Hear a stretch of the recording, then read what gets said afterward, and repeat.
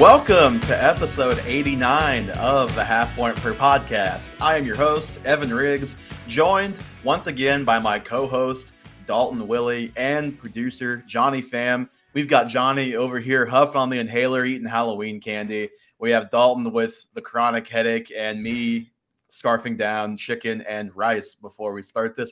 We are all very old, very washed, very ready to talk about fantasy football. But Johnny, I hear you didn't finish handing out your candy on Halloween. What's up with that? Whoa. I didn't think we were going to reveal medical secrets out here. That's kind of a HIPAA thing maybe. But That's HIPAA. Yeah, we had a whole huge basket of candy. He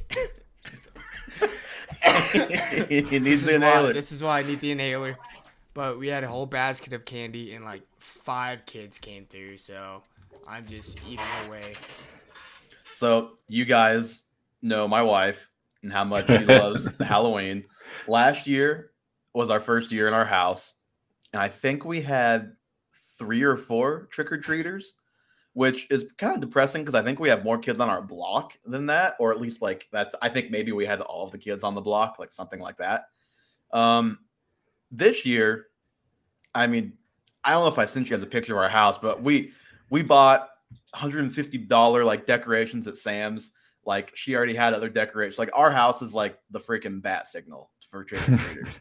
But still, I was concerned. I didn't think that we were going to get very many trick-or-treaters. She orders these bags on Amazon and fills them all with candy. 24 bags. I'm thinking there's just no shot we're going to give these all away. We'd only had our porch light on for maybe like 45 minutes. And she'd already given 20 of them away. So then the opposite react. Because, like, I don't know about you guys, but like if I'm handing out candy, I get to the end, like that's it. I'm done. I don't care how early it is. She sent me to the store to get more candy. No Halloween candy left at Hy-Vee. Already had Christmas candy out at Hy-Vee when I went, which was jarring. I come home with a bag of Snickers, NFL, like little Snickers minis, and they had like the NFL X's and O's all over them. Some Reese's, some full-size candy bars. And we handed out the last 4 bags. And that is it. We did not hand out a single piece of the candy I went and bought. So we have a ton of candy after having a ton of trick-or-treaters. Make that one make sense. Wow. Well, as you guys know, I recently moved into a house, and as a result, I expected to have trick-or-treaters because I'm no longer in an apartment. I got off work Monday, and I was like, you know what? I should probably go get some candy for the trick-or-treaters. I go to Target, just like you, Evan. You didn't think about getting any candy till Monday? Didn't at all. Go to Target. Christmas decorations everywhere. There's no Halloween candy. I look around. The only bag of candy that I can find is organic chocolate. But it's like Why would they do that? But it's a giant bag, and it's literally the only bag of candy in the leftover Halloween section. I was like, you know what? We're just going to do it. I get no trick-or-treaters. 0. It's probably a good thing. Your house would have been egged, or more to the point, Brian's house would have been bag of organic chocolate I'm not going to eat. And I can't give it to the dog. There's no win. Oh, yes, obviously you can't give it to the dog. Glad we have that established. Do you guys have any Halloween decorations outside? No, and someone did point out that I had my porch light off.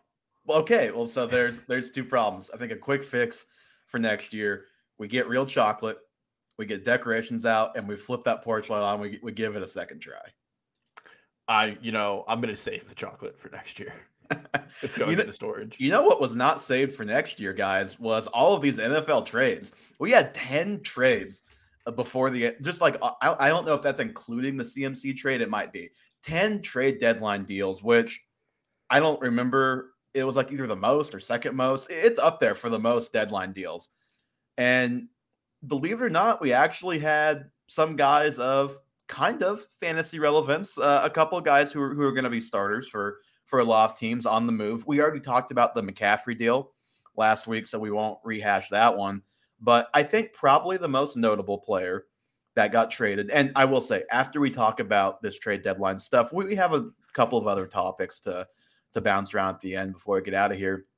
First, and probably the biggest trade, is TJ Hawkinson. The Vikings and Lions are teaching the NFL that you can do interdivision, excuse me. Interdimensional trade. That would be something. That is definitely like a light years ahead thing, a Warriors thing, interdimension trading.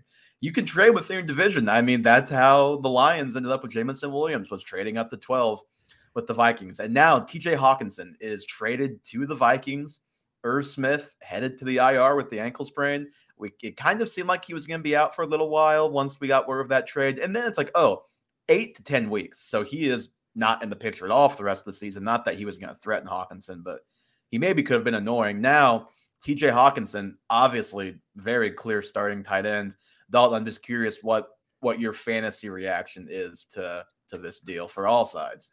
I mean, when it comes to Kirk Cousins' fantasy value, I like it. In a real life NFL situation, you and I kind of talked about it. I think the trade's just a little weird. I don't think this is really what gets the Vikings over any edge in winning their games. There was a fun stat going around after the trade that TJ Hawkinson was first in the league in yak, or second only to Christian McCaffrey. And then you go and you break it down. It's because it's just that one game. Exactly. It's a single game where he was getting single covered by a slow linebacker, and he was able to outrun him. I don't think this really changes anything for TJ Hawkinson to me. I think he's still like tight end 7 to 12 weekly. Mm-hmm. Justin Jefferson and Adam Thielen, as long as he's healthy, I know he came back into the game last week, are going to outcompete him for targets, and Dalvin Cook is still going to get his. I don't necessarily think he's any better than Irv Smith, and I think a lot of his I disagree with that. I do think he's better than Irv Smith. And I think a lot of his fantasy relevance in Detroit was just he was a target hog because they didn't have a lot around him to do it. I'm going to slight disagree. I will say, I don't think this is changing the world for TJ Hawkinson. If you thought he was a top 9 to 12 tight end before this trade, or okay, I thought he was a top 9 to 12 tight end before this trade. Now I would go more in the 7 to 10. So a very slight bump. You're still starting him every week. You were starting him every week before this. As you said, a lot of his production has come in one game. He's been very up and down this year, but that's obviously almost the entire position outside of a couple of guys. I do think he is a talented player, and I do think he just has never been in a situation that's been particularly good. Obviously, just from a pure offensive standpoint, they put up some fantasy numbers for some guys there, but maybe the Vikings offense is more consistent. And I still do think the bottom line is, though, if you want Hawkinson, you're not sprinting to go buy TJ Hawkinson because he got traded to the Vikings. You're also not sprinting to go sell Hawkinson, I don't think, either, because he got traded to the Vikings. I think whatever you thought of him before, probably pretty similar to now. I do just think he is better than Irv Smith, and he does, like you mentioned, Adam Thielen's health, which is a question right now and will probably just always be a question because he's in his lower 30s and he's had a lot of lower body injuries. If something were to happen to Thielen, then Hawkinson does have more upside than he would have ever had in Detroit. But yeah, I think this is a pretty much a wash, or pretty close to it. What I am interested in as well is, what does this do to the guys he left behind in Detroit? Is Amon-Ra St. Brown just going to get 18 targets a game and be a top 12 receiver the rest of the way? I personally am going to say no, because I just don't like those kinds of arguments. But I know that argument is going to be out there. And I mean, I can't deny that he has a better chance to get more targets now than he did a week ago without Hawkinson there. Yeah, I mean, there are more targets available. Obviously, that's how it works. But he was getting 8 receptions a game. I mean, it's going to be hard for me to tell you, yeah, he's going to get 10 receptions a game now. Mm-hmm. I think he's pretty close to his ceiling, and his ceiling is a top 6 wide receiver in the NFL when he was fully healthy. I'm a little more excited if we get to see it this year for the return of Jameson Williams. God, I hope so, man. I just get more pessimistic as the weeks go on that we're going to see that. I do think in deeper leagues, Josh Reynolds becomes a little bit more of a must-have in this situation. Talented player, can play up the seam like Hawkinson did. What I'm not doing is I saw a lot of people rushing to add the backups in Detroit. Only in a dynasty league. And even then, I don't think I am, but not in a redraft league. I'm not doing that for sure. Yeah. I think out of anybody on that team at this point, I'd probably shoot for Josh Reynolds if I was seeing if somebody was going to be the beneficiary of it. But even then, like you said, I don't think this moves the needle in a lot of ways for a lot of positions. Agree with you there. I think did we cover every angle that you had in mind for that trade? There's really nothing else that I want to discuss with either of these teams, frankly. Yeah, I think that's all. Okay, we'll get to Trey's question in the chat before we move on and before I forget about it here. Full PPR, start one, A.J. Dillon, Kyle Pitts, or Devonta Smith. John, I'm going to bring you in because you have to make the A.J. Dillon, Kyle Pitts, not call because you start both of them quite frequently. But you have those two on your team, so you obviously are familiar with their ups and downs. And then obviously Devonta Smith is the third. But Dalton, I'll start with you and then go to Johnny. Which of these three is your start? If I have a different tight end, Kyle Pitts is off the list immediately. I'm assuming because he's asking receiver and running back, this has probably just got to be a flex. Yeah, a flex. Unfortunately, I am still very squeamish about starting A.J. Dillon right now with the way the Packers have been up and down, and then more Aaron Jones might be the answer just with how well he's playing. I get the concern about the Eagles running it down, but I mean, I go with Devonta Smith. There's no way the Texans don't triple cover A.J. Brown after what he did last weekend. Like, there's just no way you don't come out there and not put more guys on him, and it opens up a lot for Devonta Smith. And love that Ertz is your tight end one. That's a great tight end one. So definitely I'm going to go with Devonta Smith. It's a very burnable Texan secondary, so you need one play to really set you up there, and that's definitely in the range of outcomes for Smith and Hurts. Johnny? Yeah, if Ertz is your tight end one, I just would shy away from Kyle Pitts. And like Dalton said, A.J. Dillon, I have to start him because all my other RBs are on bye, but I would start Devonta Smith. A.J. Dillon kind of sneakily had an okay game. 10 carries, 54 yards, looked good running the ball. Hello, Max. He only had one reception, so you wish he had more. But I'm going Devonta Smith still. Just wanted to make the point that it wouldn't surprise me if a week or two we're talking about A.J. Dillon being back on track. I think we saw some signs. He was dragging guys, running so hard the other night against the Bills. The thing with Devonta Smith, the thing with the Eagles is I think they're either 31st or 32nd in pass attempts in the second half or in fourth quarter. So they've been running it up on teams all season, and Devonta Smith has been an up and down boomer bust, wide receiver 2, wide receiver 3. But I mean, you said it, the Texans secondary, not exactly one to write home about. So it doesn't take more than a play or two for him to make your week. And yeah, I'm not looking to start Kyle Pitts over him off of one good Kyle Pitts week. Yeah, I agree. Okay. The Bears, after seeing Chase Claypool throw for a touchdown, was it last week, 2 weeks ago, maybe last week, decided to give up their own second round pick and bring in Chase Claypool as their wide receiver 1A or 1B, depending on how you feel about Darnell Mooney. Let's start with Claypool himself, and then we can touch on the situation he left behind and then the one he walks into. Does this change your opinion on Chase Claypool? And I guess what was your opinion on Chase Claypool to begin with, to establish that? I mean, we've been pretty clear from the get-go that we are big Chase Claypool fans. You don't score 10 touchdowns your rookie season and come out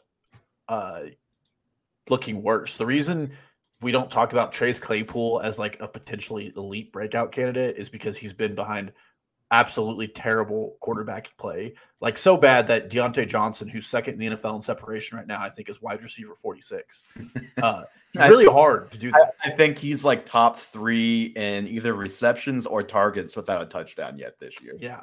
And I mean, this is the same thing we saw last year. I think Tomlin's a very good coach, but offensively, there's a lot to be left behind with this offense, whether it was Big Ben or Kenny Pickett now. Claypool, incredibly young, incredibly talented. The Bears are picking up their pass rate every week. Justin Fields, as far as fantasy goes, and even in some like NFL moments, has looked like a good quarterback. Like he's done some really effective things. He's had some moments. I'm still big on Claypool. I think he could be on your waivers in a lot of leagues, and I like the idea of taking a shot at him because he has some elite ball playing skills. We've seen it. The very first catch he had of his NFL career, he caught it down the sideline and toe tapped it in. It was an incredible catch. I just wish, and this is what Matt Harmon complained about before the season, I wish he was better at contested catches because he's huge. Yeah, he's huge and he's got good ball tracking skills. But when there's a defender contesting that, he's just not been great. I can't really say why, but that seems to be the hole in this game right now, and that's why he's kind of been the big slot. And that seems like what he could potentially be with the Bears, and Mooney can be that outside deep threat. So I do think those two at least have the ability to complement each other well. I'm with you that, I thought Claypool was like probably wide receiver 4. Maybe he's flex worthy on a good week, which he's had a couple good weeks actually in the last month or so. Like I said, one of which was because he threw for a touchdown, but neither here nor there. I think he is in a similar range now, but he definitely has more upside to me because the Steelers are like last or second to last in pretty much every passing category right now, besides volume. They throw the ball a lot. The Bears don't throw the ball a ton, although, as you mentioned, that is starting to change. But Fields is a definite upgrade. He's had moments the last couple of weeks. A lot of those are, of course, as a runner. But, you think of Claypool, if there's a guy that can really benefit from going to the types of quarterbacks he's had, and Pickett is still so young and he actually does scramble a little bit, although his worst moments have seemingly come when he has to go off script and scramble so far. Case in point, the pick to lose the game against the Dolphins where he should have run the ball for 20 yards. But Fields, great scrambler, great. I mean, you want your receivers to get open to extend the play for him. If Claypool can do that and kind of get out in space a little bit, he is still a beast. And you're right. Like you don't score 10 touchdowns as a rookie by accident. And last year, the situation was terrible. This year, I think it's even worse because the offense is actually worse, and they added George Pickens, who's really good, to the fold too. So I think this does give a little more upside.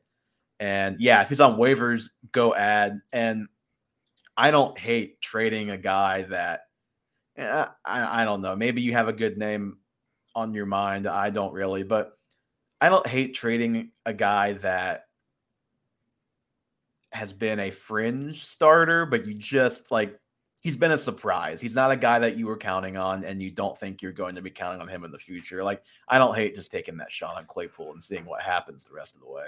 Yeah, we hate Tyler Algill here, and I'd trade Tyler Algill. Yeah, Chase Claypool. That's a good one. That's a good one. And I think that's a trade you could get in a lot of leagues. And Cordell Patterson practiced today too. So if you got someone who's not either following up on that very well, or they just think that Algier is going to continue to have a role, which he probably will have some role, then I think you could get that done. Yeah, well, we'll talk about it later too, but I might sell on Jeff Wilson hype too. So those are definitely two names. Some of these lower tier running backs who have produced, I think you could even get crazy and do like David Montgomery and for Claypool and then something else and really bolster your lineup.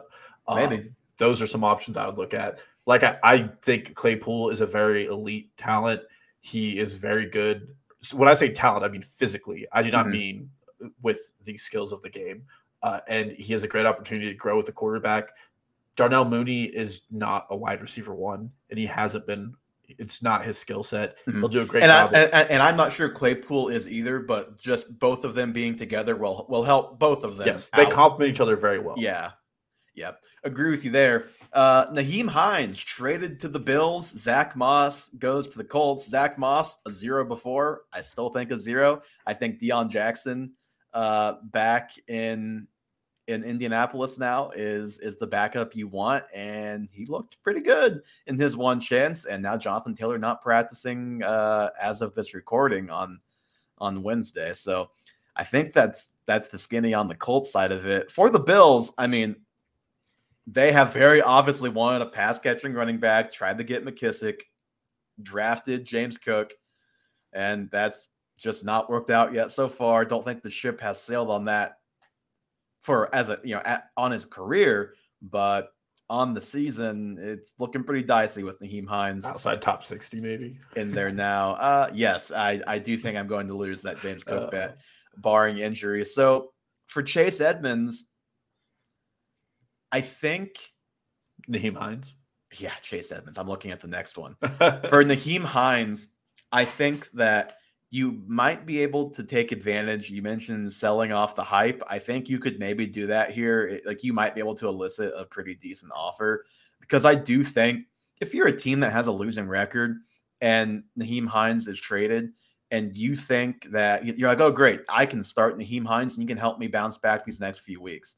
Maybe, but I don't think any of us have any idea. It's a pure guess on everybody's part what his role is going to be the next few weeks for the Bills, because sometimes guys get worked in pretty quickly and sometimes it takes a little time. And they have Cook, who is obviously there and can play a role while Hines gets brought along a little bit for a week or two. So don't hate that idea. I think long-term, this is awesome for Nyheim Hines and not ideal for Devin Singletary.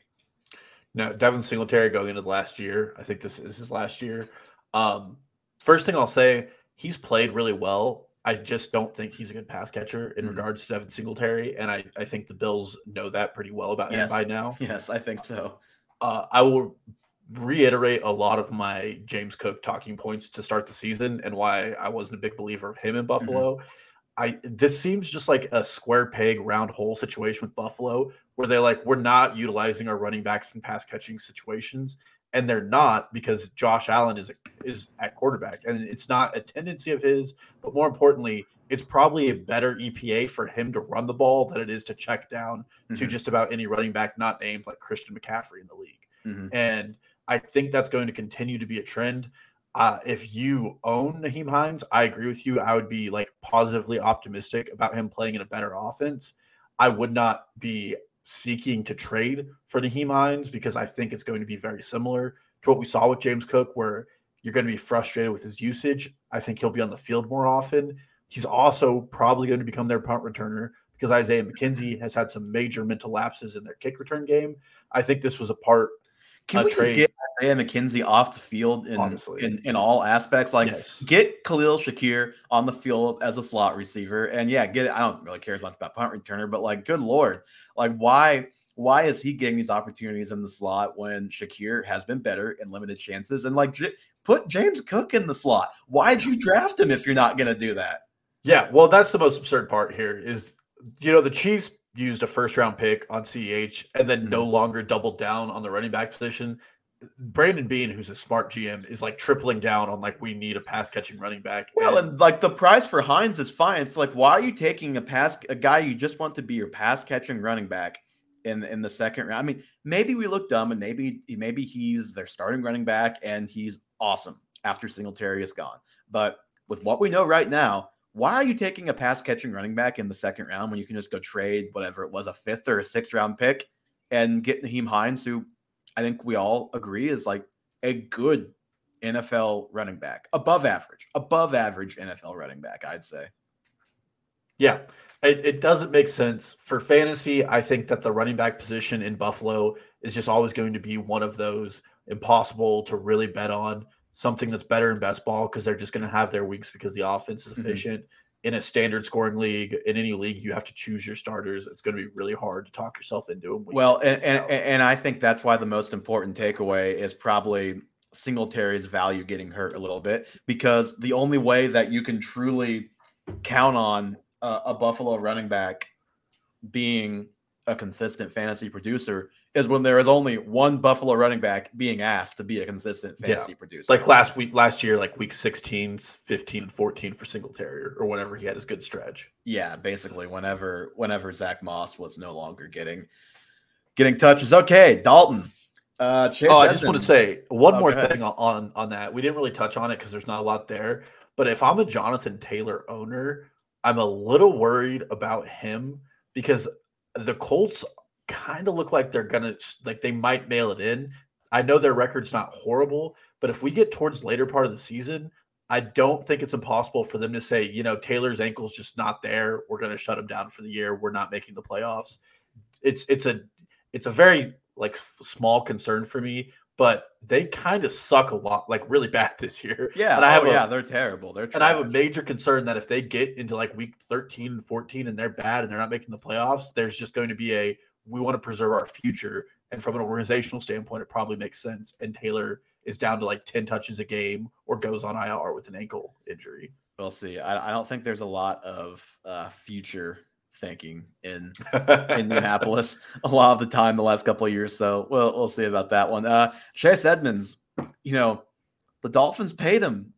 The Dolphins paid him. He's going to play. He's going to be their lead running back.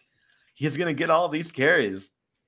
And he's going to get salary dumped to the Broncos in a deal that sends Bradley Chubb to Miami.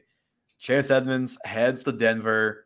He is probably going to be in a committee. We are probably going to hear people tell us he's going to end up being the lead back in that committee because I just feel like we have to do that with Chase Edmonds everywhere he goes. And Jeff Wilson, a small part of that trade, or actually a separate trade, going from San Francisco to Miami. Let's start in Denver real quick with Chase Edmonds. It seems like Miami discovered pretty quickly that Chase Edmonds was not a good fit for the way that they want to run the ball, that 49ers style. And now he's in Denver with Latavius Murray and Melvin Gordon. The Broncos GM still says Melvin Gordon is the starting running back. Dalton, do we care about any of these three the rest of the season? I don't care about Denver. I know we'll talk about more of that later. But this offense is so incredibly putrid. It's a league low in scoring, in first down conversions. The offensive line the center might be out for an extended period of time. It's already a bad offensive line. Russell Wilson has been inept at checking the ball down, even to running backs. Running backs in Denver have the 4th highest off-target percentage in the NFL. Mm-hmm. It's really hard to do that because the running backs are usually right there at the line of scrimmage. Yes, they're fairly close. So Russell Wilson doesn't do well with the short stuff. And that's what – Chase Edmonds is not like a between-the-tackles runner. He's a receiving back. So, no, I want nothing to do with it. If I have him, he is definitely droppable. Let's be honest, he may have already been dropped in a lot of leagues. And if that's the case, I'm not looking to go at him again. Yeah, I agree. I'm done with it. I don't want anything to do with Chase Edmonds. I'm tired that I've supported him in his NFL career. And again, just like with the Bills trade, I'm so confused about some of the market management of running backs by some of these NFL franchises, but that's a complete aside. Mm-hmm. Well, Chase Edmonds, if anybody tries to tell you that, he's getting paid $6 million next year, he's going to be there next year. He should be the lead guy the rest of the way. I'm pretty positive that money is 0% guaranteed next year. He is probably not going to be on this team next year. I'm not concerned with Chase Edmonds going into the rest of this season. And then the other side, Miami, in a third trade, gets Jeff Wilson back. And I know you're itching to sell, and I'm not itching to buy, but I think this is an upgrade for Jeff Wilson. What do you think? Yeah, it's an upgrade because the backfield in San Francisco was getting incredibly crowded and should be a one-man show. And Eli Mitchell is going to be back at some point. Yes, Eli Mitchell will be back very soon. It gives him a better opportunity. Raheem Mostert has done a really good job as the starting back. Mm-hmm. I don't think that they want him to be the guy who has to handle 18 carries a game. They should not. He's 30 years old. Totally okay with that. It probably creates a little fantasy problem there for anybody who owns Raheem Mostert or anybody who owns Jeff Wilson for that matter, because they're probably going to split the work. But I think it's an upgrade for him as far as opportunity goes. Health will be a major determining factor in this, but this is actually like a 1-2 punch between him and Mostert instead of what we had in San Francisco, where it felt like a lot of people were doing the same thing. Mm-hmm. I mean, I'm not too concerned about it from Mostert because if I had Mostert on my team, would probably be pretty happy, unless I'm trying to sell him. If I have Mostert and I'm writing it out, I'm pretty happy about him getting less volume because I want him to actually stay healthy. I'd rather him be like in the 15 touch range than 20 and having to play 95% of the snaps, 90% of the snaps. Like he's been not quite that high, but in the 80s multiple times this year, I think. So like with Nyheim Hines, it may take a little bit for Jeff Wilson to truly have a role, but he is going to a system that he knows, obviously, with it being basically the 49ers run game.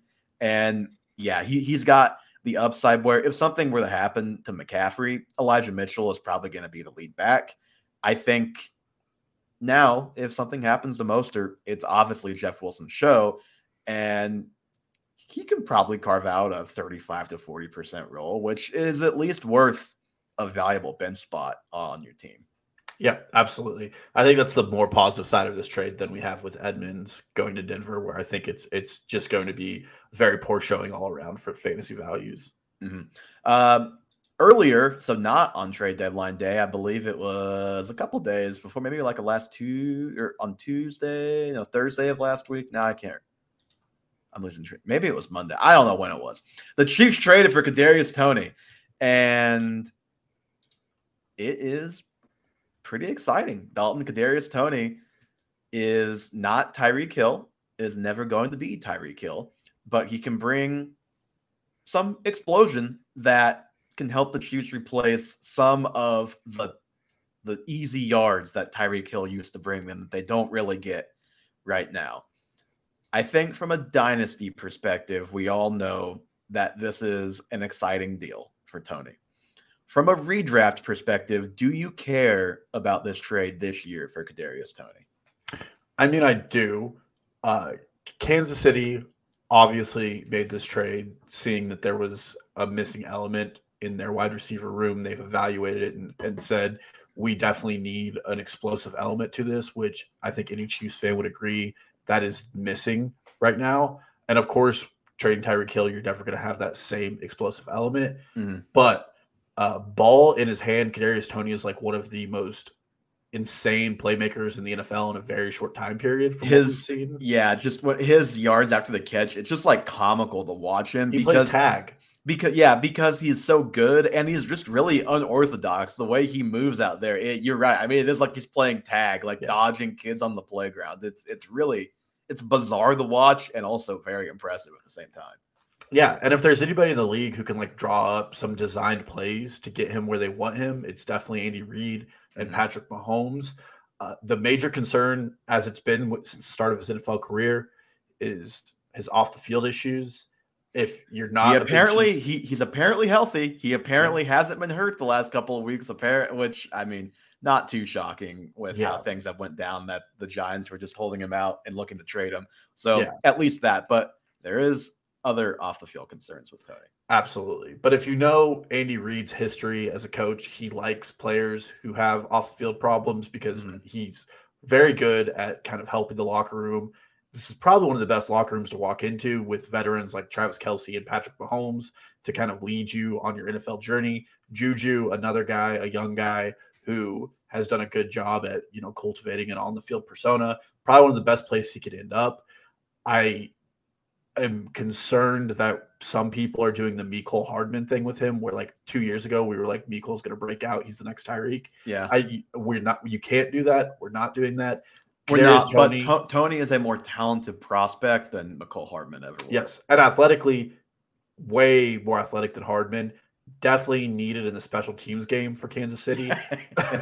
I will say his biggest flaw is still his route running, Yeah. which just is going to limit his upside in any offense. And he's probably going to not be seeing like a 70% snap share the rest of the season, just with how deep that locker room goes. But I mean, I like adding him. It's the Chiefs offense and it's a player on the Chiefs. There's no reason not to add him. Yep. I'm good adding him. And let's be honest, unless you're in a league with very short benches, he was probably rostered in most leagues. If you have him, just hold him. Maybe you can sell off the excitement a little bit, like we've talked about with some of these running backs. I think the odds of him contributing at a level to help a fantasy football playoff team aren't great, but I don't think they're zero. We've heard some murmurs the last couple of days from Chiefs press conferences, like Andy Reid saying, "Oh, well, Mike Kafka, who was the former quarterback's coach, him being the offensive coordinator helps him here because he already knows the terminology to our playbook." So he's a step ahead of it wouldn't be shocking to me if he's another guy playing ahead of Sky Moore in 2 weeks, because apparently everybody plays ahead of Sky Moore right now. And it does always take rookies time to get on the field for Andy Reid on offense, especially receivers. So I just think that he's a talented enough player that you stash him and you just see what happens, because he is just so explosive. And it's funny. Did you read the Chief of the North, the film breakdown of him where they looked at week one? Week one was basically the only game he's played for the Giants this year. And it was he could have easily had 100 yards if his quarterback was any good whatsoever, which would probably just already that alone would change the perception we have of Tony. So it's intriguing, but obviously way more intriguing for Dynasty. He's nothing more than a stash. They're stacked enough at receiver, and it's just rare that a receiver comes in midseason and truly performs, especially because there's still a candidate for Odell Beckham Jr. down the road too. But you're still stashing. Maybe you sell high right now, but he's the type of guy that the end of your bench is made for. Absolutely. Yeah, I agree. 100%. Don't have giant expectations for him and just see what works out. As a Chiefs fan, it's super exciting just to see whether or not he'll work out. Yeah, and if we want to, outside of just him being a talented player, if we want to hit on why this is exciting from a dynasty perspective, there are, is it 2 receivers under contract next season? Marquez Valdes-Scantling and Sky Moore. I think everybody else is a free agent.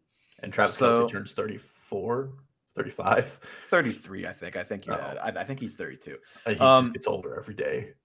Well, he does, as do all of us. So fair point. But they add a cost control contract. They have a lot of openings potentially at receiver next season. So the long-term potential is definitely there for Tony. Absolutely. Yeah, I'm excited. And who knows? He got there right during the bye. Perfect time to install the playbook and get him coached up for what you want him to do. Yep. Okay. Speaking of a long-term play, that is what the Jags did with Calvin Ridley. They traded for Calvin Ridley, and the pick compensation was so complicated that I think the initial report was, quote, a complicated pick compensation or something to that effect. Basically, what you need to know is they are essentially only going to convey as decent picks or decent pick, the main pick, if Ridley actually gets back on the field and plays a lot of games. So the Jags are hedging on that. So if you're just thinking about this from Dynasty, which is all we can think about this Calvin Ridley trade, really, think about from that perspective. It's not a shoo-in that this guy is back on the field because his team wanted nothing to do with him, and the Jaguars didn't exactly give up the farm to get him.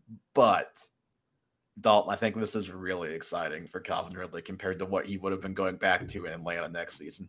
You mean 17 pass attempts a game is where you want a wide receiver to be? And I don't think Marcus Mariota is going to be their quarterback next year, but it's either going to be, a bad second-year quarterback or a rookie and not looking like one of the top 5 rookies because they are in first place in their division. Yeah, absolutely. I think the only way to evaluate this obviously is a dynasty perspective. Mm-hmm. Don't go picking him up in redraft. But from a dynasty perspective, it's exciting because this is a third-year quarterback in a well-coached offense, and there's a very small chance any quarterback drafted is going to play better than Trevor Lawrence third year will in their first year in the NFL. That's just a numbers game.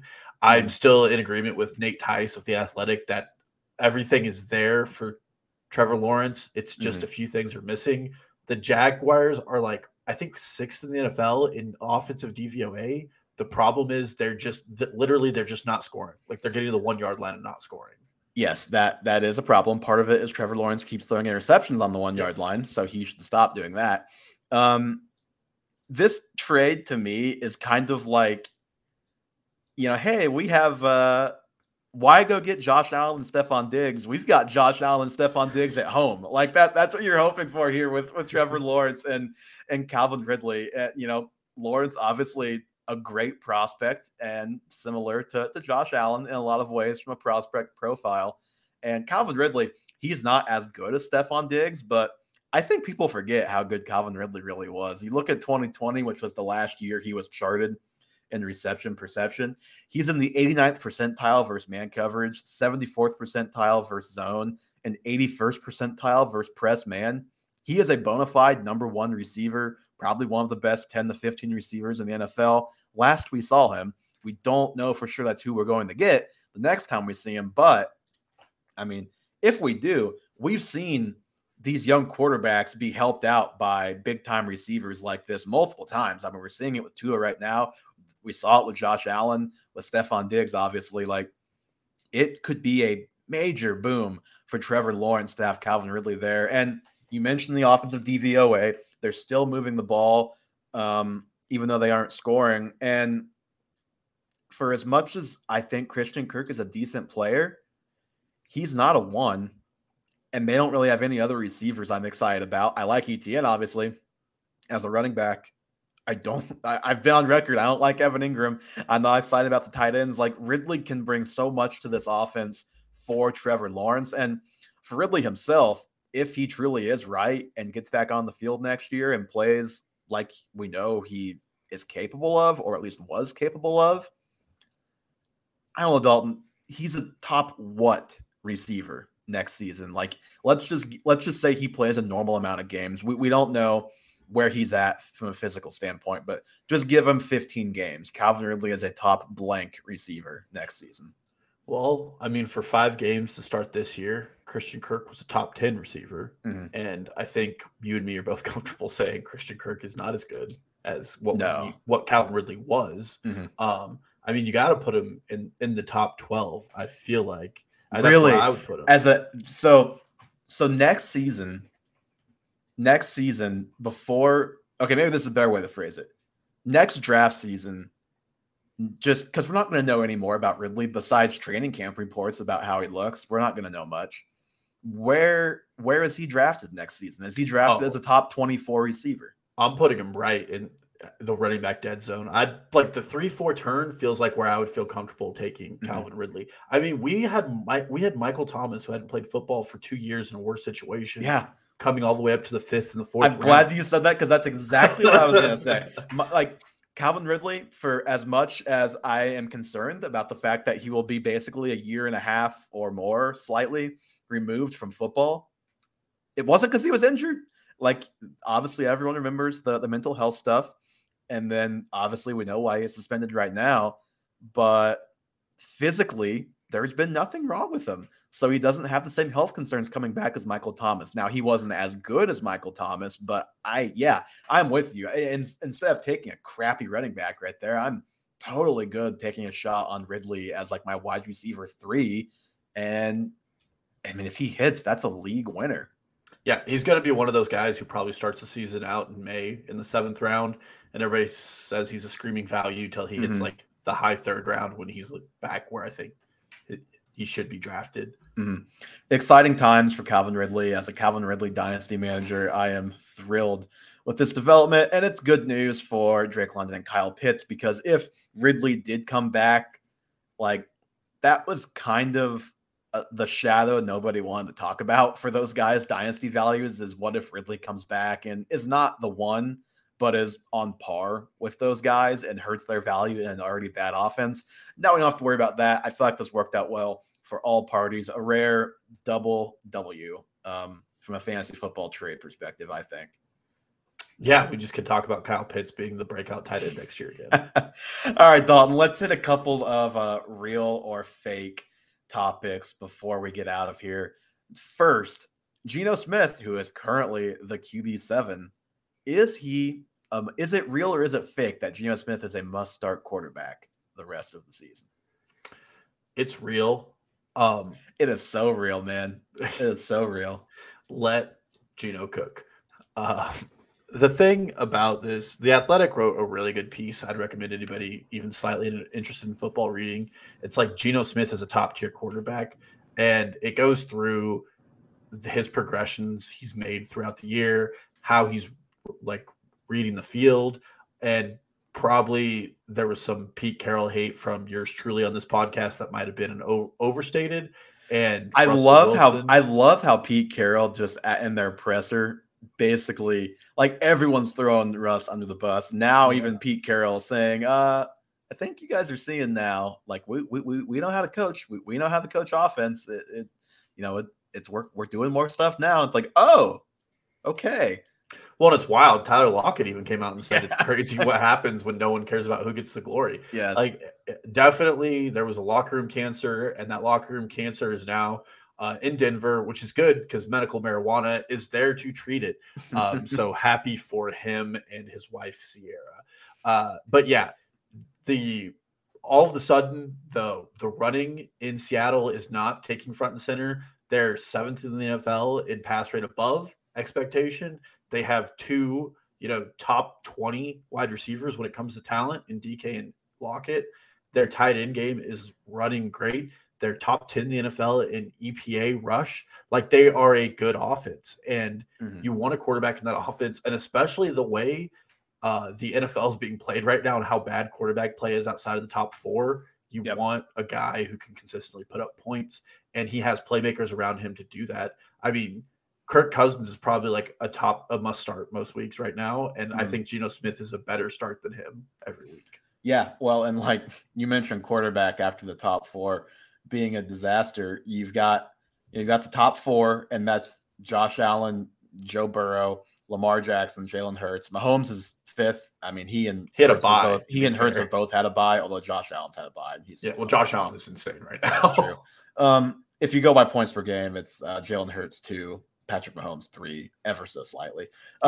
Geno Smith is number 7, right behind Kyler Murray. Marcus Mariota is number 8. So that is how bad it gets quite quickly. Daniel Jones 9. You mentioned Kirk Cousins. He is 12, and he's at a bye, so he's a little higher in points per game. And I think really all that needs to be said to drive the point home that he is a must start is he has been safer and has had more upside than Aaron Rodgers, Tom Brady, and Matt Stafford. 3 guys who were drafted as starters for probably every fantasy league. Those 3 guys were drafted to be starters for 3 different teams. I mean, Matt Stafford has 1 top 12 performance, and it was 11.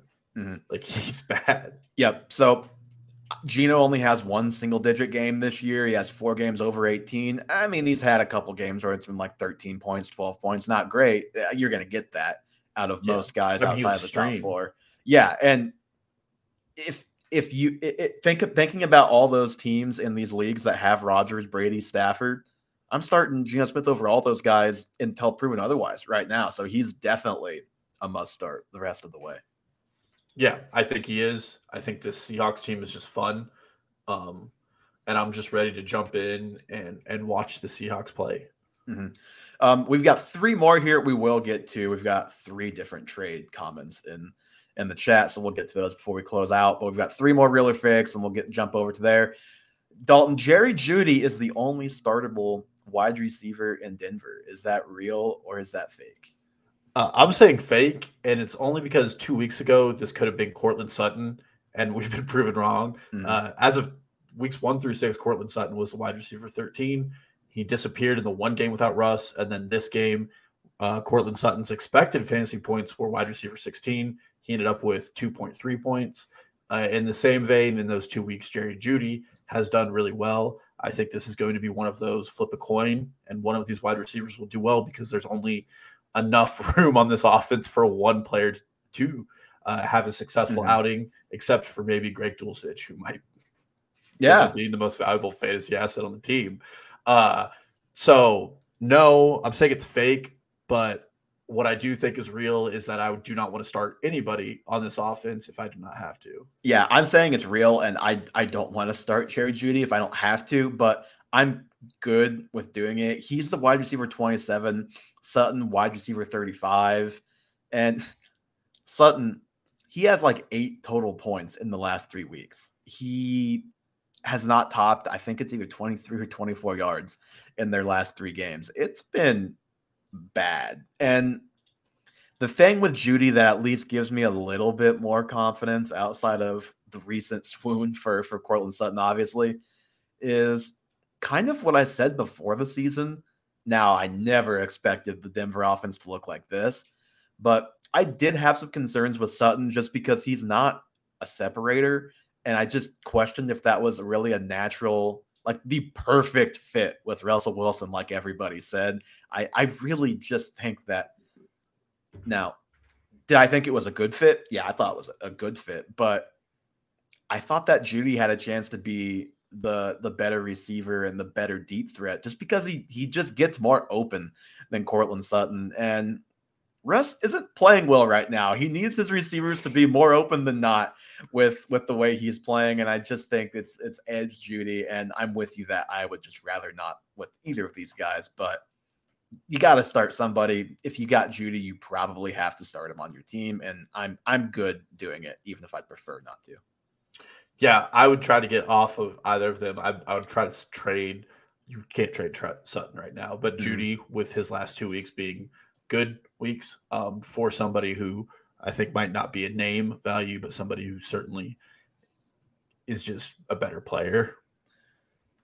Looking at the list right now, okay, you probably can't make this trade because this guy's also played really well. I almost put DJ Moore on the believe it or not, but I just want to wait one more week before we talk about DJ Moore.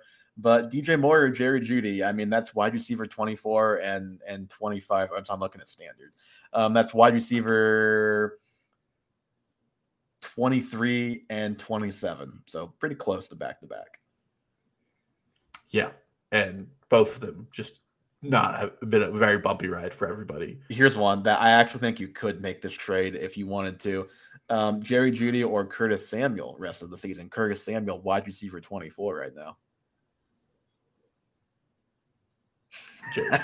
Jerry Jeudy, but I don't want either of them. I'm with you. I think Samuel's another guy that I'd be looking to sell because I think Jahan Dotson will be back at some point, hopefully, and that's going to hurt Samuel's value. By the way, shout out to Terry McLaurin. Did you see the catch that Terry made on the 1 yard line late in that game the other day? When he mossed him? Yeah, he literally took the ball from a defender. Just unbelievable. Nobody has had to make better catches and put more effort into 6 for 75 lines than Terry McLaurin the last couple of years. Yeah. Okay. Believe it or not, real or fake, you should start Jamal Williams every week. I'll let you start on this because Jamal Williams has very famously been one of your favorite mid to later round guys the last couple of years. Jamal Williams loves anime, which means he does. I love Jamal Williams. Last year, I said he could easily be a top 24 running back, and he was just waiting a year to do it. I'm going to say it's real for 2 parts. One, running back by committee is the state of the NFL right now, and you just want to get the right committee to be a part of. This Lions defense plays cover 0 at the highest rate in the NFL, which means a lot of points are scored on them because guys get burned. That means their offense has to put up a lot of points. There's just something wrong with DeAndre Swift. Yeah, and in practice today, and it's like, oh, he has a shoulder and ankle injury. It's like, great, the guy just came back. Like, and I think shoulder ankle injury is like every week for him. Even if he plays, it's just like, God, can this guy just quit stressing me out 1 week, please? Yeah. Like, I can't imagine having him on my team And I can't imagine actually because I've had Christian McCaffrey for the last couple of years on teams. So it's basically like that. Yeah. And I mean, he got 10 snaps or 10 plays last week that he was a part of. Mm-hmm. And Jamal Williams is the goal line back even with Swift healthy. We know that to be true. Mm-hmm. And I mean, he's an average NFL runner. He's not great, but the Lions' offensive line is great, which leads to a lot of easy runs for him. Even weeks where he's an inefficient runner, like week 1, he was 11 for 28, which is 2.5 yards per attempt, but he had 2 touchdowns. I mean, that it's there for him no matter how he looks at it. And the Lions are going to continue to lean on him. I think the loss of Hawkinson is probably a little bit of a benefit to him. He can probably get some of more of those cruddy dump downs. And I mean, with the way Swift is health-wise, it's good to have him because he can start some weeks for the Lions. Mm-hmm. So I have a Jamal Williams take, and I haven't done the research to really like say for a fact that this is true, but just my gut feeling is I would rather start him when Swift is playing than isn't playing, because when Swift is out, we automatically say, okay, this guy's a top 12 running back this week. And this is the main reason I wanted to talk about him, because I do think the answer is yes. I don't think he's like a top 24 running back if I were doing every week rankings, but I think if you have to flex at least one position in your league, like you'd be pretty hard pressed to have a team where you're not starting Jamal Williams, I think, but it's at least borderline. But what I do think is if Swift misses time, don't start him over your RB1 or RB2 because his value comes from the team moving the ball, and they move the ball more. I mean, that's with everybody, but these big games, these big explosive games he has are all because of touchdowns. They aren't because he put up 100 total yards. He's more likely to score touchdowns with Swift moving them up and down the field than without Swift in there moving them up and down the field. Now, of course, he fumbled the week before on the goal line, so he could have had a touchdown then. But the big games are with Swift in the lineup. So my take on Jamal Williams, and the main reason I want to talk about him here, is don't start him over, I don't know, I'm looking at a list here. Don't start him over Miles Sanders because DeAndre Swift isn't playing in a certain week. But you do feel okay starting him on a regular basis. You just did the Galaxy Brain meme where it's like DeAndre Swift is a good running back. Jamal Williams is a better running back. DeAndre Swift is better with Jamal Williams. And then the Galaxy Brain is only start Jamal Williams when DeAndre Swift is healthy. I wouldn't quite go that far, but close. Like I bet I'd have to look at his game log and from the last couple of years and really, one of the games really flesh that one out. But his explosive games are all when Swift is in there. I will say one of his games that Swift was out was the Seattle game where he had 108 yards on the ground and 2 TDs, and then a receiving. He had 3 total touchdowns that week. Mm-hmm. Okay, so one of his explosive games came without Swift. Yeah, no, but it's also Seattle's defense. So yes, I like the take. I mean, there is some reason to that, which is they moved their offense is more efficient with DeAndre Swift in the lineup, and he's very touchdown dependent. I think he's a touchdown dependent running back 2/high end RB3. I think that's what he is with Swift in the lineup, and when he scores those touchdowns, he can add up to the RB12, which is where he is right now in rankings. Yeah, love me some Jamal Williams. Okay, this one's sad. Hunter Renfrow, he should be dropped before he has started again for a fantasy team this season. Believe it or not. Believe it. And if you are an NFL offense with Davante Adams, and Davante Adams scores negative fantasy points to finish the week, you probably don't want to ever consider starting any other pass catcher on that offense because the floor is the floor for them. I don't know what to say about Las Vegas. Like, that is one of the most putrid offensive showings in the last 20 years of the league for the talent surrounded by Derek Carr. Derek Carr is trash. He's horrible NFL starting quarterback. He's fool's gold, and attaching any value next to him is not good. Josh McDaniels, the offensive coordinator, made his entire name with Tom Brady. We've seen how that works out for other coaches. Looking at you, Mike Patricia. It's just not good. I mean, like they have made Davante Adams a borderline wide receiver 1 every week instead of a must start wide receiver 1. The only thing on that offense that even looks good is Josh Jacobs, and that's because he's doing it himself. And even then, he had a bad week. Well, they scored 0 points. Yes. He just didn't have a chance this last week. Sadly, I'm with you. If I had Hunter Renfrow on my team, I don't think I'm dropping him yet. Honestly, I just think I would be holding it because for as good as Jacobs has been until this week, and for as much as I love Jacobs, I think we all think that he's going to fall off a little bit. And I just kind of want to see what that offense looks like when Josh Jacobs isn't rushing for 150 yards and multiple touchdowns, and also when they're not scoring literally 0 points in the game. So I'm still hanging on with Renfrow, but I'm not starting him. I mean, if you had to guess, did you look at where he ranks among receivers before this podcast? No, but I'd probably put him in the 60s. Give me a number. 64. Keep in mind he's missed multiple games. He is wide receiver 97 right now.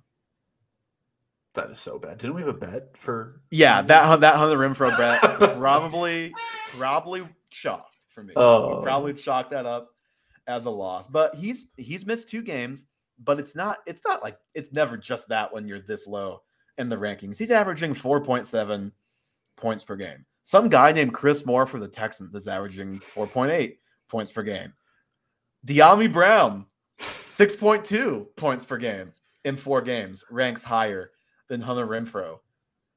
Jamal Agnew, 4.4 points per game, just barely lower in points per game. Laviska Shenault, 5.6 points per game, but he's only played 4 games, so he ranks below.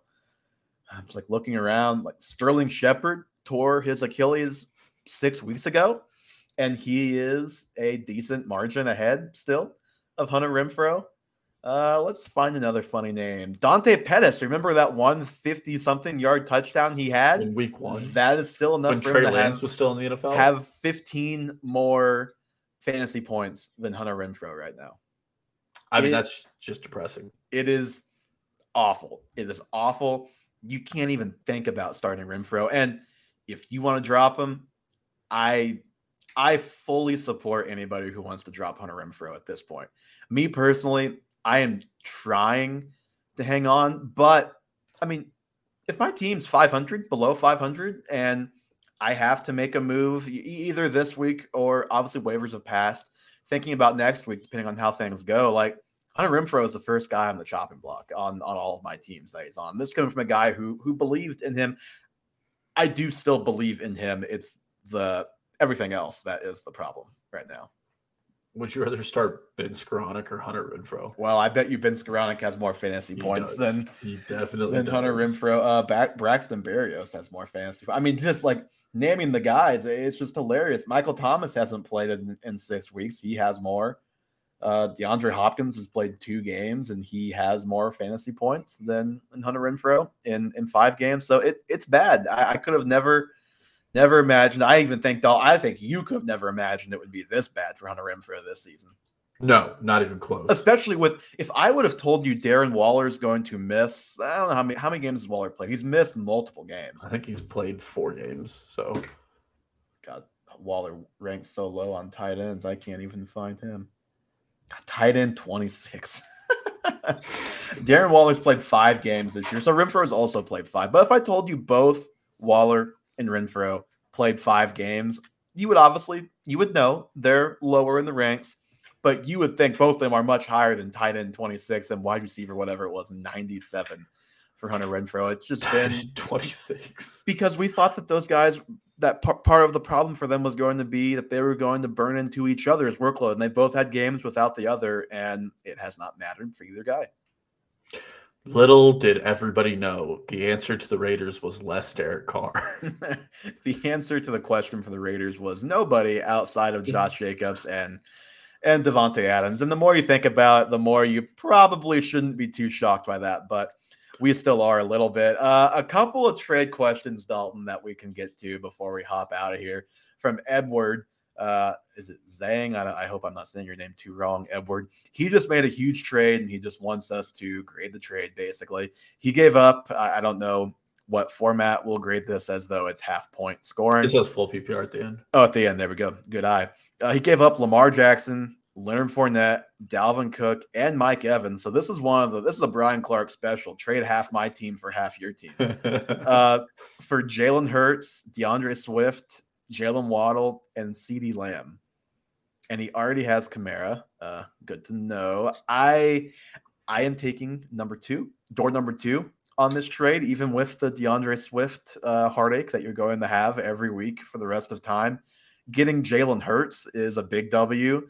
Never thought you'd say that. I know, but with the quarterback landscape this year and how good Hurts has been, getting Hurts is a big W. I'm assuming you've been starting someone probably pretty bad and unreliable at quarterback. That's probably cost you multiple weeks. You'd probably have 2 more wins if Jalen Hurts had been your quarterback all season. So that's probably a big positive for your team. And while I am still a believer in Dalvin Cook and think he'll bounce back, like if Swift is healthy, I definitely lean Swift there. And then Jalen Waddle, I mean, I don't know what more to say. I called this guy a bust, not because of him, because of who he was with. And it's been the opposite of the Renfrow thing where the situation has not mattered. He is a top, let's see, what is he overall right now? He is he is wide receiver 4 in half-point scoring right now. It's not going to keep up like that, but he's just awesome. And then CeeDee Lamb, Dak Prescott being back obviously helps that outlook. So I'm all for that side. Those are all young and exciting guys for guys who are older and not very exciting. Yeah. Too. So it just makes your team more fun. That's what I was saying when I was looking at it. I was like, man, this is like the grandpa lineup for the youth lineup. Yeah. I'm with you. I agree with everything you said. I like too as well.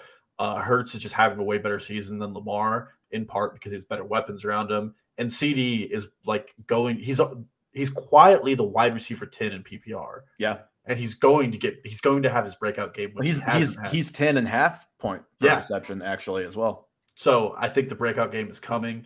There are going to be some woes with Swift, but it looks like AK is back. So I love that. And Fournette is like TD or bust. And Mike Evans was saved by a 51-yard catch last week. Mm-hmm. So love that for you. I think you won it by a mile. You sold name value for some of the youth where people are probably a little reticent on their outcomes. Agree. Should this guy trade Izadaev trade Tua and Joe Mixon and Chris Godwin for Leonard Fournette and Jalen Hurts? First of all, I love the avatar of Naruto and Sasuke fighting. Super cool. Team anime. Looking at that, I'd probably keep Tua, Mixon, and Chris Godwin. Yep. The Bucs are the second worst rushing offense in the NFL right now, in part because of Leonard Fournette, in part because they just suck with an offensive line. Jalen Hurts is a big week winner, but Tua's kind of shown to have that when he's healthy. Yeah, Tua's been awesome for fantasy and good for real life, I'd say. Joe Mixon leads the league in rushes inside the 5-yard line and only has 2 touchdowns he's converted. There's some positive regression there. And Chris Godwin's getting like 13 targets a game. I think his target distribution is more sustainable than Leonard Fournette. God, please let Chris Godwin have an explosion week sometime soon. I mean, we've called some explosion weeks the last couple of weeks when it was just Johnny and I. We had a couple, and the George Kittle one being like that one felt bad at the time, and it happened. Like, just remember that it is like he has 0 touchdowns, Chris Godwin, this season, and he is getting targeted out the wazoo. I don't believe the Bucs are going to get back to what they used to be, but it's not going to be this bad the rest of the way. And I still think that Fournette is kind of trashy, and I think that Godwin is probably one of the best 15 receivers in football, 10 to 15 receivers in football. And also, you look at points per game. Tua's like quarterback. Let's see, 1, 2, 3, 4, 5, 6. So quarterback 7 in points per game. Generally, if I'm making a trade in redraft and I'm trading quarterbacks, I like trading the better quarterback for the slightly worse quarterback to upgrade at other positions than vice versa. Yeah, and to be fair, that's 7 in points per game, including the Bengals game where he was carted out. Yes. Yes. He's averaging almost 20 points per game. And I bet you if you took out the game he got hurt, it would be higher. I just don't have the bandwidth to do that at the moment. So I'm with the Tua Mixon side of this. I'm still hanging up. And Chris Godwin. At first, I thought Godwin was on the other side. Then I would take it. But yeah, I agree. I really like trying to get Hurts, but I wouldn't go too hard on selling the farm, especially with how dominant they've been. They're just going to be games where you wish he played more, and he's not going to because they're going to be up by so much. Last one before we get out of here. Trade Aaron Jones, Deontay Johnson, and Allen Lazard for James Conner, Mike Evans, and Juju. Oh, he made the trade. So we're just grading the trade here. Thoughts on this trade, Dalton? Who won? First, see you here a couple of weeks in a row. So happy to see you again. Dark Dan, DDD. I like the DDD logo to go with the Dark. Yeah, it's pretty cool. I love that. I mean, I know I said bad things about Mike Evans just a minute ago, but there's still elite touchdown upside with him, and I think Tom Brady gets better. And Mike Evans is just 1,000 yards, 8 touchdowns most seasons. Yeah, all seasons he's 1,000 yards actually. I like your side of the trade because one, you're getting off the Packers offense, which is putrid. Aaron Jones is the only good asset on your side. Deontay Johnson is stuck in a horrible situation. When he's back, James Conner is a touchdown or bust dependent player, but you know that, and you get a lot of clarity on that. The usage with Aaron Jones has been frustrating. And then Juju had 2 really good weeks going into the bye. I think and it should have been better because the penalty on McKinnon was just complete crap where Juju caught a touchdown. So he's like the wide receiver. I had it pulled up earlier. He's like the wide receiver 29 right now, averaging 8.5 points per game. But I bet you if you just took we won't even just do the last couple of weeks. I bet if you just do the last month or so, yeah, he's a wide receiver 16 in his last 3 games, averaging 15.5. Juju is definitely trending up, and you've seen that connection with Mahomes getting stronger. And for me, that's what flips this trade toward Dark Dan Dan. Yeah, I agree. I think 1-to-1, Aaron Jones better than James Conner, Evans better than Deontay, Juju better than Lazard. And you're getting off bad offenses for better offenses. And as bad as the Bucs have been, they have to go up with Tom Brady at quarterback, you feel like. Yep. And as you said, Mike Evans has still managed to salvage his days, and he will probably continue to do so because we talk about guys all the time that we think they're going to regress. We either say they're going to regress or we let other people say that these guys are going to regress because we know better. And Mike Evans, I think, is a guy that we have learned over the last couple of years, Dalton, to say that we know better, that Mike Evans is going to regress because every time we say it, he'll just go catch one ball for 5 yards and score a touchdown and at least just get you by until that next game of 10 catches for 150 yards and a touchdown. Exactly. And 2 weeks ago, he had disappointing performance, but he was also a drop away from I was going to say 14 points and a touchdown. How much different? There's no way you can make this trade if Mike Evans catches that touchdown against the Panthers. There's no way that this trade's available because that Mike Evans owner he would just think a lot more highly of him because that's how our brains work when it comes to this stuff. It's results. It's hard to look at the process because as the losses pile up, at some point you're like, I don't care about the process. But if you're in a position where you've got a decent record, you can hunt for value, you can hunt for the guys who you think are going to start playing better. That's always a good position to be in trade talks. Yep. Johnny, you're getting pretty excited down there. I can explain later. Okay. All right. On that note, I'm gonna get out of here so I can hear what Johnny is literally doing a double pump on the bottom where Dalton and I can see him.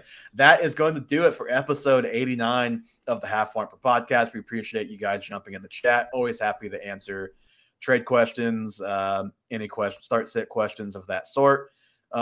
Subscribe on Twitter, Instagram, or follow on Twitter, Instagram, TikTok at Half Point Per Pod. Subscribe to the YouTube so you can jump in the comments and ask us questions going forward. Half Point Per Pod. The link to all of these things in the show notes as always. Leave us a review anywhere you listen to your podcast, Spotify, Apple, etc.